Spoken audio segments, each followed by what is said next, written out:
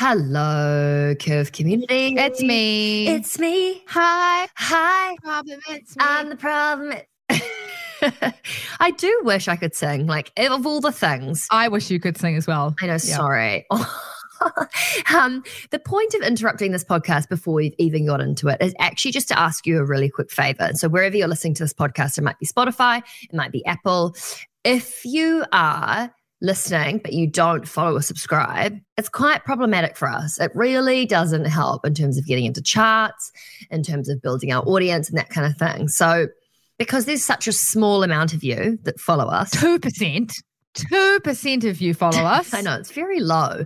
And I don't know why. I think it's just that people don't realize it's helpful. So people probably just haven't done it yet. Or maybe they don't like us. But why would you listen week after week? Exactly. Or even, I don't think it's that. I hope it's not that. So, but if you do like the podcast and you enjoy the conversations that we're having and you think that this is something you want to stick around for a while, it would really help us if you could please hit the follow, the subscribe. If you want to leave a review, go for it. But honestly, like the number one thing is just following the show so that you all the episodes are downloaded automatically. Follow us, please. Yeah, follow us. It takes 2 seconds. That would be amazing. Like you could have done it by now. Yeah. Maybe they have done it. Maybe. Yay. Thank you. Thank you.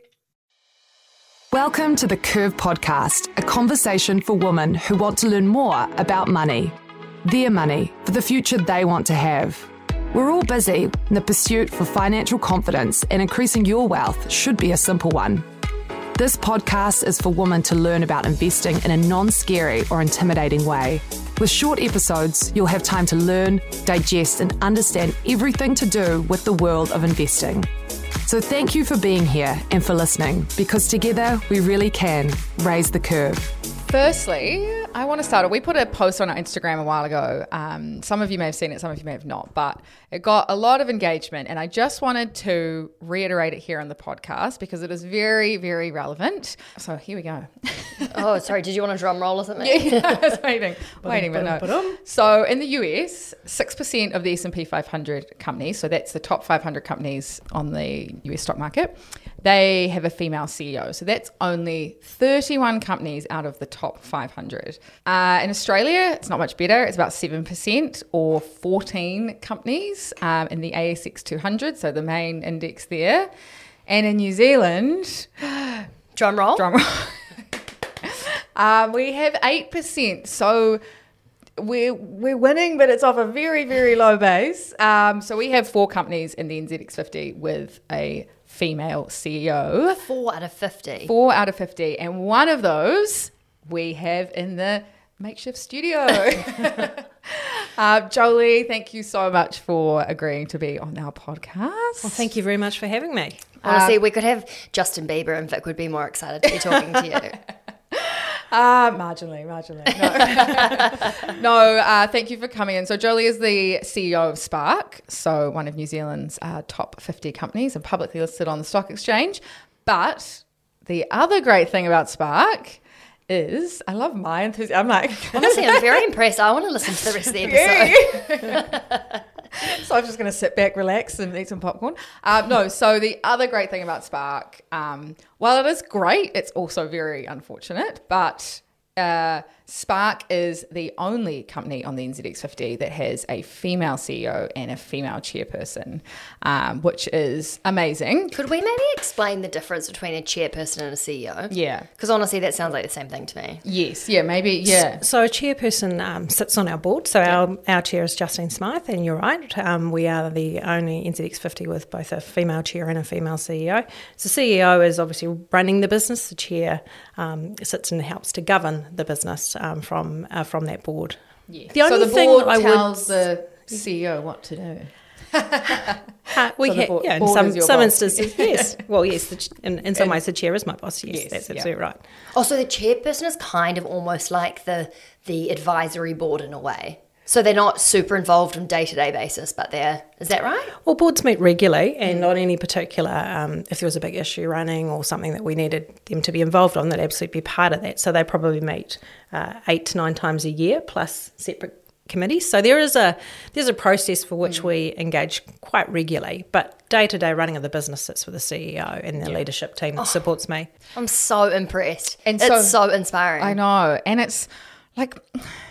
Why are we here? Like, in terms of having only one company. We're just going to start real lightly here. Yeah. I'm like, I think it really hurts. No, I mean, it is great to see that there is at least one company. But I guess from your point of view, why are there not more female CEOs and chairwomen in the industry or in publicly listed companies?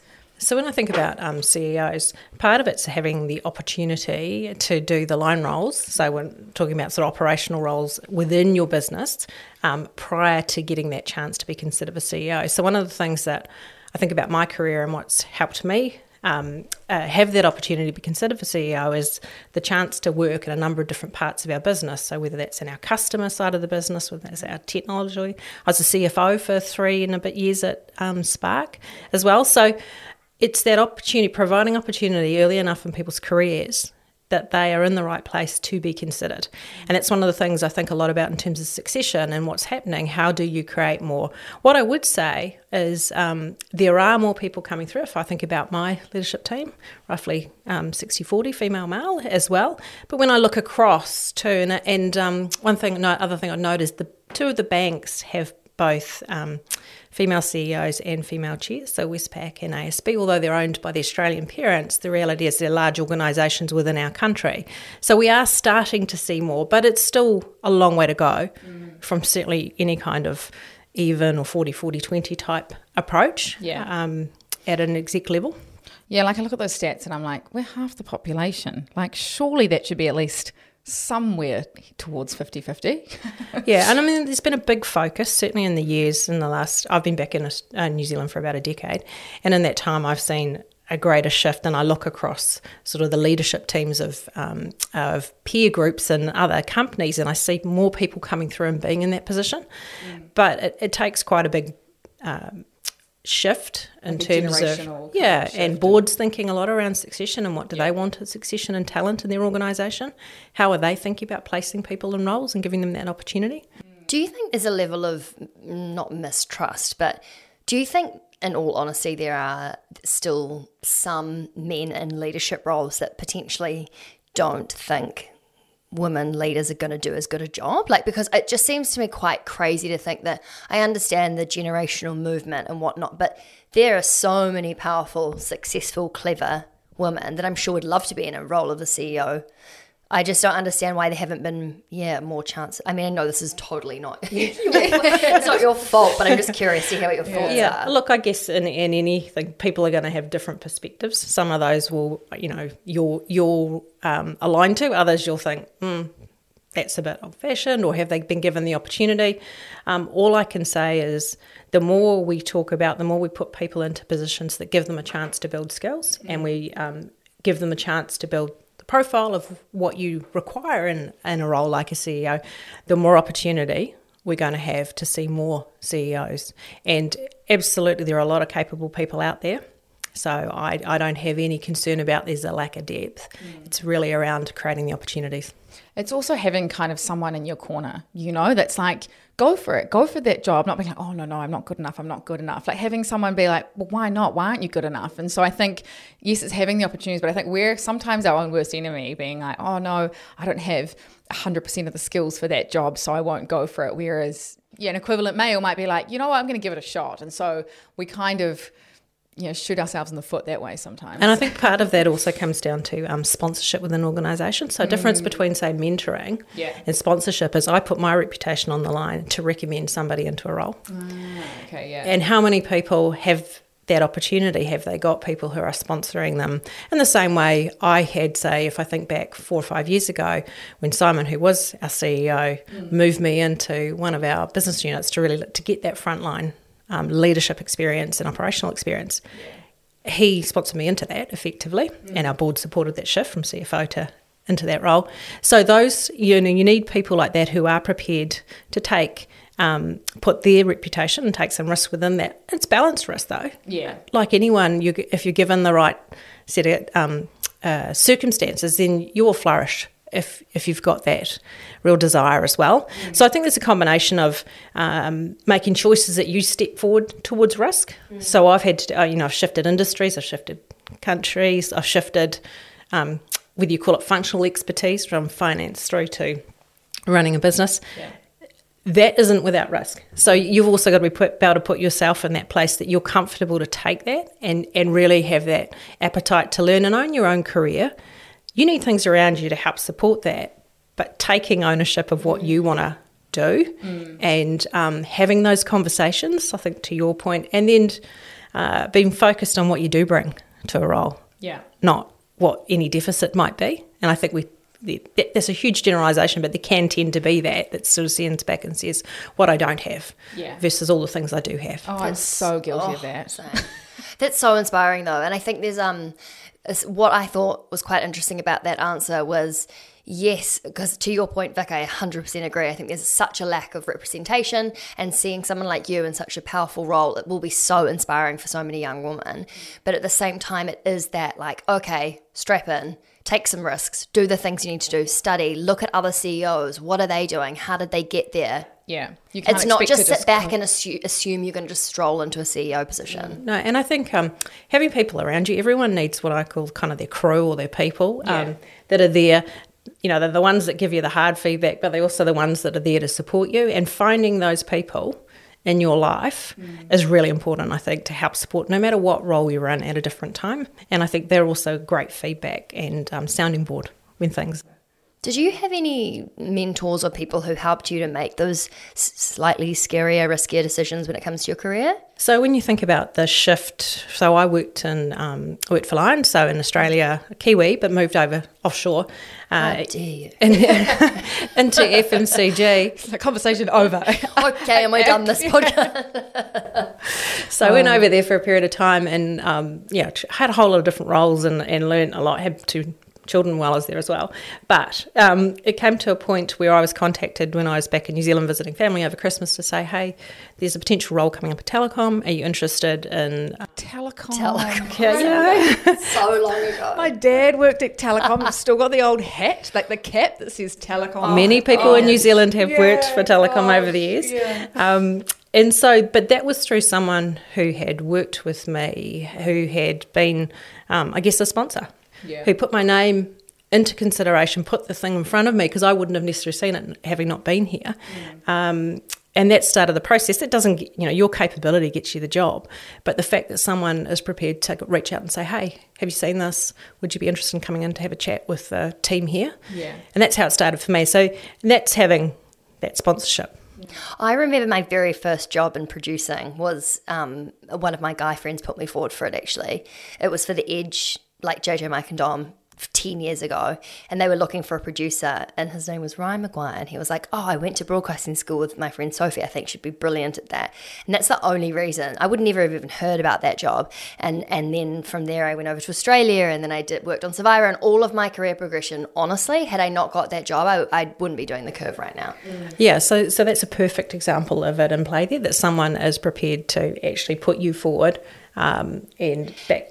And I think the thing with that is amazing for both of us. I mean, I'm not sure if yours was a man or a woman who put you forward, but was it a guy? No, it was a woman. Oh, that's cool. It's our current chair. Oh, that's amazing. She wasn't the chair when she was on the board, but she wasn't the chair. Oh, that's amazing. Yeah. No, I think it is about lifting each other up, and at the same time thinking about people who might not have connections and thinking about, well, how can they then, if they don't have anyone that's in a position of power, what can they do to try and put themselves in a place where maybe they could get put forward? Like I'm sitting here, I'm like, I want to help someone, Like I'm like, who can I help? Well, it is a big thing I think a lot about when people reach out, or I through different things I do, I'm involved with On Being Bold, which is all around helping women succeed in business. So it is thinking about, people have helped me through my career. What do you do to give back? And that's one of the things I do, or whether through Global Women and Champions, which is really around CEOs working together to shift that gender diversity in business and broader inclusion. I would kind of talk about how it's like, I definitely work in a male-dominated industry, but there is definitely men within that industry that have helped significantly. It's a hard balance because it's not, we don't also on this podcast and with the Curve brand, we don't want to be hating on guys. That's not what the point of this is at all. Yeah. It's more just, unfortunately, the statistics are, it's so much lower in terms of the amount of women that are in those roles. So it's definitely not a like, oh, men suck, because they're obviously amazing and they're very good in leadership roles. It's more just curiosity around how can we understand your journey and learn from that. And I think that's partly also how you work with peers and things in other companies and share ideas, which is what Champions is all about, actually around how we collectively move forward, not just in one individual company. Would you say you have quite a different leadership style to a typical great question. male? Do you think that Spark is quite different, having two female leaders as such? Or look, I think every leader, I think, has a different approach. I think mine is very much around let's get clear about where we're going and what we're trying to achieve, and then it's about empowering others to make that step up, and thinking about the power of the team and how we do things. As much as what we're trying to achieve. That's a big focus I've had. So is that different to others? It probably is, but there might be also women who have a different approach to me as well. So I think about it more around what's the leadership that I want to have in our organisation, what's the culture I want to have, and that's what I And what kind of qualities would you say stem from your personal approach? I think I'm prepared to listen. I'm very approachable generally. So really? I'm not getting that vibe. yeah, if I say so myself, of course. I actually, when I emailed you and I was like, she'll take weeks to get back. Nervous. I was like, oh, no, she won't want to be on our podcast. And again, it's like dumbing down, it's kind of being like, oh, no, she won't get back to me. And then, straight away, I was like, oh my gosh. So I think for me, at the end of the day, we're all just people. Exactly. Trying to do, and if there's something that I'm passionate about or want to see, and this is a particular area that I'm passionate about, certainly engage in that. So for me, it's around how do we help people add the things, the tools, the experiences, which I talked about that I got the opportunity to do. How do you help people get more of that so we're stronger as an overall business? So it's about personal development and education and helping people in the areas that maybe they're not super strong in so that they can succeed. Yeah, and just having that, because you can learn a lot off books, but the reality is most of your actual learning is in job or in experience. So how do you put people in the place where they're adding to that? How are you talking to them about what's the right next thing for them and for the business as well? So that's been my focus throughout, I suppose, my leadership, even before I got to CEO and before I was in at Spark. I've seen this because I've experienced it myself. Lion had a very good track record of doing that too. Yes, they've got a really good track record of gender diversity as well, don't they? Yeah, they do. Yeah, I remember that. Had both my children there and they had great. And that was, my oldest is almost 19, so it's a long time ago. I remember, it wasn't in a leadership role, but it was straight out of uni and studying for 4 years. And I was like going to the finance industry and I was like, you know what, I got this. I've studied for 4 years. This is going to be great. Day one, I was like, oh dear God, I'm so out of my depth. Like this practical, going from theory to practical. Yeah. And it's like, you can read about it, you can study about it, but it's actually doing it and like dealing with people and actually being in a job. Vic's really bad at dealing with people. Yeah. So. My people skills. I'm sure she's not. The main reason we wanted to get on the podcast was in your first half result, which you released last month, there was a point in there where you said that the gender pay gap was 22% at Spark, but it had been reduced from 28%. Yes. Since FY21, so financial year 21. So 6% improvement, which is amazing. In what years? Over a couple of years. Over 2 years. That's right. Yeah. So I just wanted to kind of have a chat around fleshing that out a bit more in terms of what you've done to it, what caused that improvement, what even causes that a gender pay gap like that to happen. Is it the lack of females in a senior leadership role, or is it general, like just paying women less? It's kind of, because we always talk about the gender pay gap, but we don't really unpack it. Yeah. So it'd be great. Yeah. Because there's a whole range of things. I think, so if we start with our, back in 2019, we decided that we would voluntarily disclose our gap, mostly because it was about transparency. And we knew we had work to do in it, but we thought actually going out and setting an example of a company that's not saying they're perfect by any stretch of the imagination, but saying, hey, this is important to us. This is where we are. We do want to keep moving forward. And now let's get a bit of colour as to why are we like that and what is it about. So it's a combination of factors.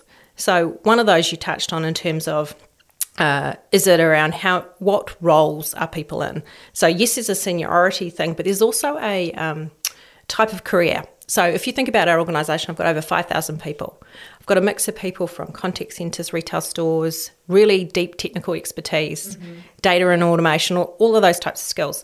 They have quite different salary profiles for those roles, and depending on where people come or what they study at school, etc. So what we see in a lot of the legacy tech and the new tech, a lot of male in higher roles, and with the experience set, we have more women in some of the contact centre, etc. So you get this immediate, not different pay for same role, but if you look at our overall organisation, we have more men in these roles and more women in these roles, and then when you add that, do the median of that, that gives you the difference. That's so interesting, because I always thought that it was more people in the same role are just getting kind of shafted. We also then needed to look at, if we want to see more women in some of the tech roles, for example, how are we encouraging the pipeline? So good to hear such a holistic explanation, because I think it makes me personally more mad without that contextual understanding that it's actually probably starting from an education standpoint. It's way back to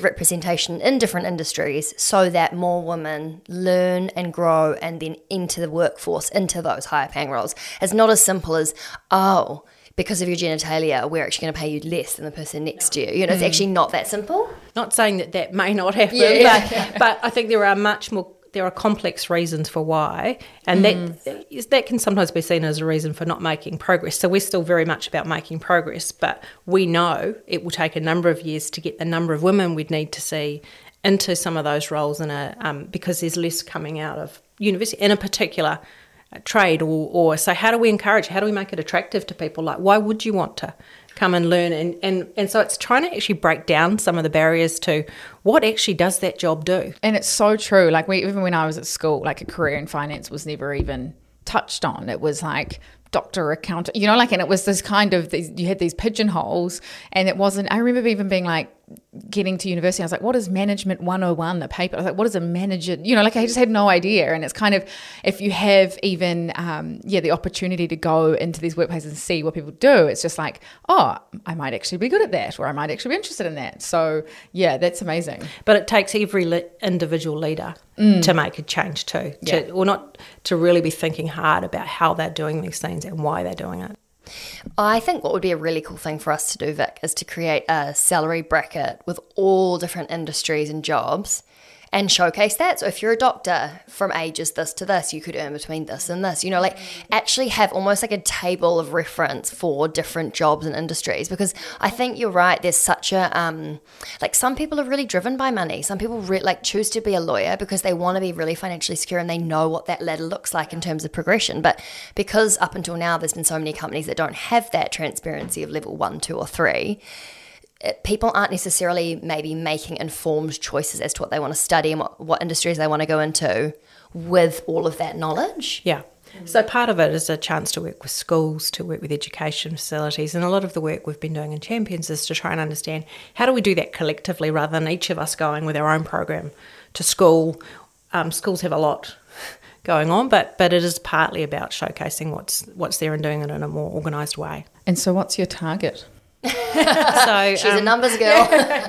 By FY25, we've got a target of 18%, so down from the original 26%, and that just reflects, you know, 1% doesn't sound a huge amount, but when you're trying to move that on 5,000, that is actually a big movement and a half. And the reality is, for me, it's most important we're moving, and we're taking the action to make the shifts. And I said it's a combination both of bringing people in, making sure talent is coming through the organisation where it should, opening up positions, and really thinking about what is the right next experience for this individual to put them in the best place. I love that. Super inspiring. Yeah. It's just cool, I think, to hear, I don't know, we hear some pretty horrible stories about female bosses being quite unsupportive of their female stuff, which is such an interesting concept to me.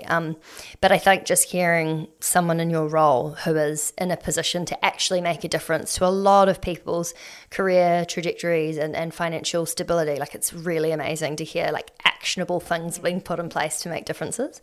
Another thing that we wanted to speak about, so we've got our anonymous salary spreadsheet where a lot of people put their salaries in, just so that they can compare what other people are on.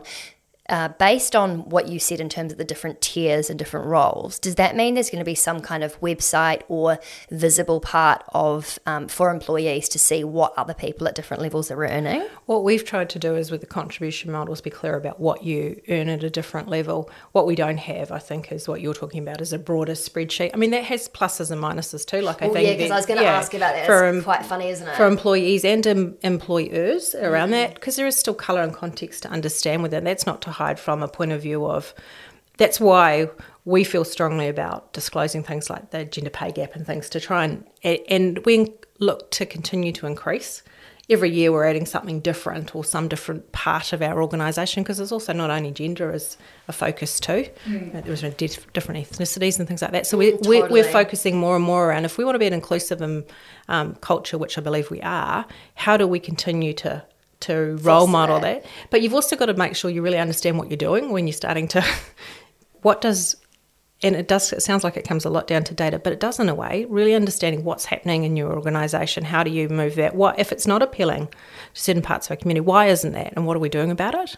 Which we started with gender. Now we're looking more broadly within that as well to understand more about that. That's great. Yeah, it's kind of like when you look at boards and they've got a target of a certain number of females to be on that board, or you look at a board and they've got one female that they're trophying, or and it's like, that's just such tokenism. And it's like, no, you should be really encouraging more females to be on boards or to be in senior leadership positions, not just having a female there as a box tick. You want it to be, the reason behind having diversity is because you make better decisions and you can see the world in a much holistic way. So it's interestingly proven that businesses perform better when they have a more diverse group of people within their organisation, and I think that there's been many, many studies done on that. So really it's then, okay, so what's the process? How do you actually go about doing that in a more considered way?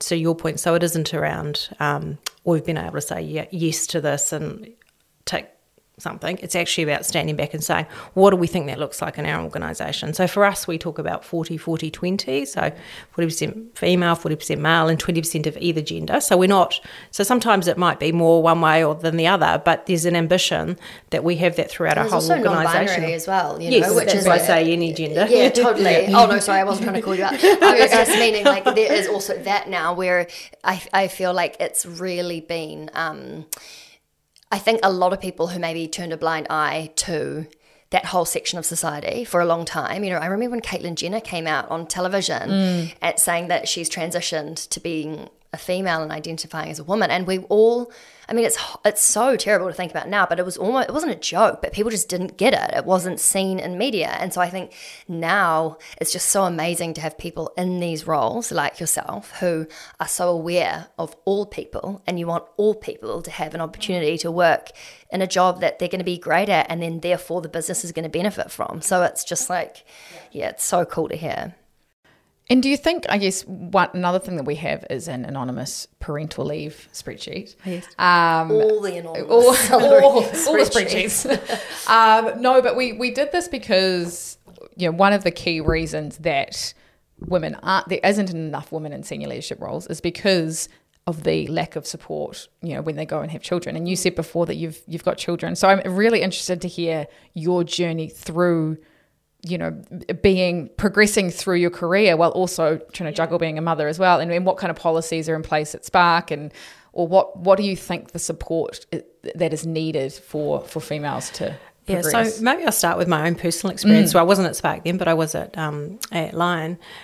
So I had my first child back in 2004, Sam, and I had shout out.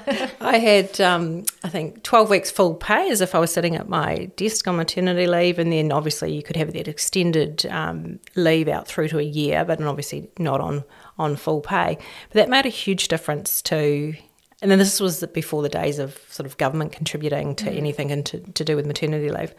But it made a huge difference to kind of how we set ourselves up. And actually my husband stopped working when I went back at, say, 6 months. And he stopped working then and helped support, because our children were born very close together. There's only 16 months between them. That would have been a full-on few years. So the reality is, but what Lion also did was promoted me into a role while I was on maternity leave, held the role open for 6 months, and then moved me into a role so I could assimilate back in for a few months and then move into that. And that role that I moved into as a commercial director in the Australian beer business really probably gave me a lot of the experience. I talk about experiences you need when you move into it, provided that opportunity. So it was really influential about when it happened, how it happened in terms of, and so I think when you think that's almost 20 years ago now. That's quite amazing. It's amazing. And so I also think you're just a gun at whatever job you're obviously incredibly talented. I mean, I do recognise like what I had, the support I had, and I had great family support. When I talked about earlier, everybody needs people around them, whatever the model is, whether that's, nanny's part of your support model, extended family, other things. Nobody can do it by themselves. So how do you actually find that? And then if I think about Spark, we just reviewed our parental leave policy, and what we've done is extend that to 100% of our base pay at the 26 weeks, on top of with the government. Sorry, can you explain that again? I must. So basically, you get 26 weeks at 100% of your base pay, and then your secondary carer. So if you're the secondary carer, you get 4 weeks leave as well.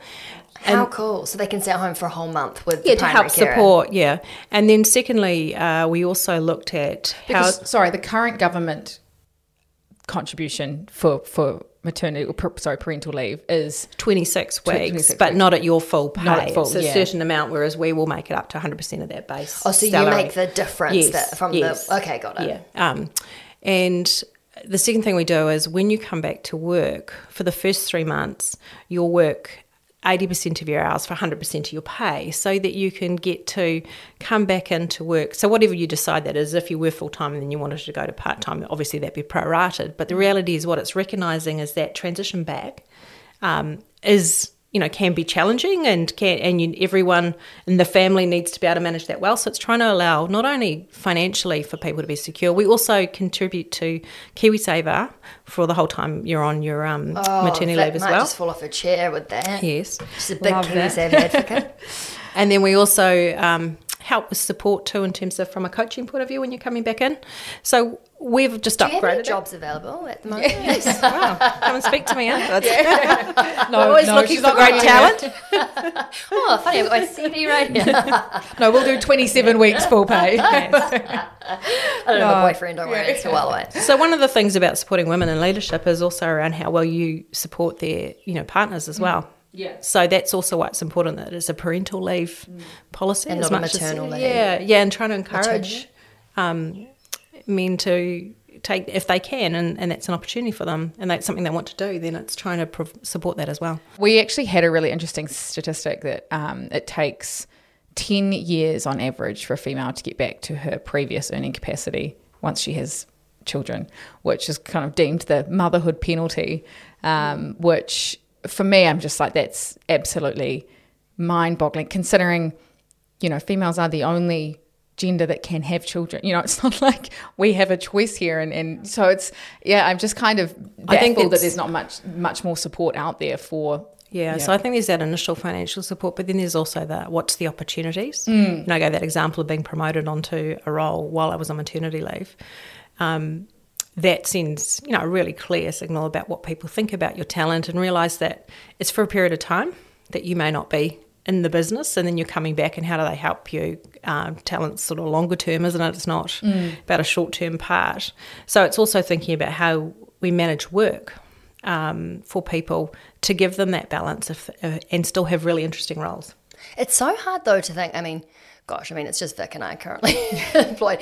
But I also understand, this might be controversial, but I understand how hard it would be for a business too, to have, someone incredible that you really desperately want to have in a particular role, and then they have a year off, and then they come back for 3 months, and then they have a year off. Like, it would be really hard to balance what is fair and also what a business needs. And hard financially for smaller businesses versus larger businesses. So yes. it's But I think that's around having good conversations around with your leader or whomever is running your business and has that relationship with you around what And you don't always know too when you first go on to how long you want to be away or different components of that. So it is a little bit about finding your way there. But I think the only thing you can really do is have some honest conversations about what you're looking for. What does the business need? Because you're right, in a small business, it's very hard to have a period out.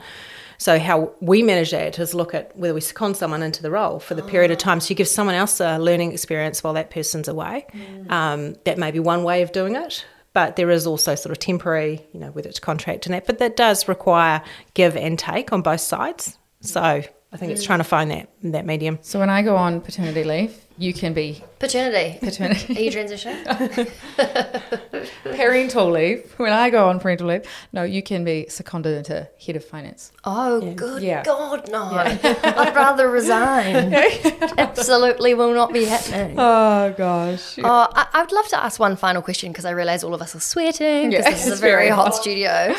But I would just love to ask, I think this is a very rare opportunity for people listening and also for us to hear just any kind of, you've already given so many words of wisdom, but if you were talking to, a younger woman wanting to find themselves in a place like you are, do you have any just it can be super cheesy, it can be real generic. I just think it would be really valued. Yeah. If I was talking to my younger self, I think believe in yourself more. We talked about the things, we can always focus on what we're not, but actually believe, I talked about owning. You've got to own what you want to achieve and be confident in that. We're not always going to get everything right, but that's okay. And take risk. Think about I think about going to the edge of the precipice and looking across and thinking about, because at your best, not where you're completely out of your comfort zone, but where you have a level of stretch in what you need to do. And make sure you have fun on the way through. That would be the biggest thing I would say is...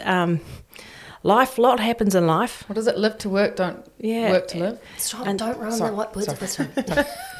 So they're the things probably that on my mind. And I do look at the generations that are coming through now, and I think I've got a 17-year-old daughter as well as my son, and I just think I really want them to have the opportunities and not to have to be a conversation like we're having here today. But until we are not having those conversations, then we have a role to play in leading. And certainly I take that seriously as one of the few women in CEO roles in this country. One of the biggest things I've taken away from this conversation actually is the importance of helping people, giving them a leg up, giving them a hand up, wherever you can, extending whatever knowledge or help you can to those who are striving for something similar to you. And because you never forget that as well. If you've been helped or, pushed a little bit or, you're forever thankful and you kind of have quite a special relationship. And you tend to deliver way more than was ever asked. I don't want to let them down. Yeah, because you recognise that someone's gone out of their way to actually back you. And that's really important. Everyone needs to feel like they've got someone who's in their corner. Yeah. I feel really inspired. Thank you so much for coming. Thank you for having me. I hope you feel like you've had your sauna session for the day. I have.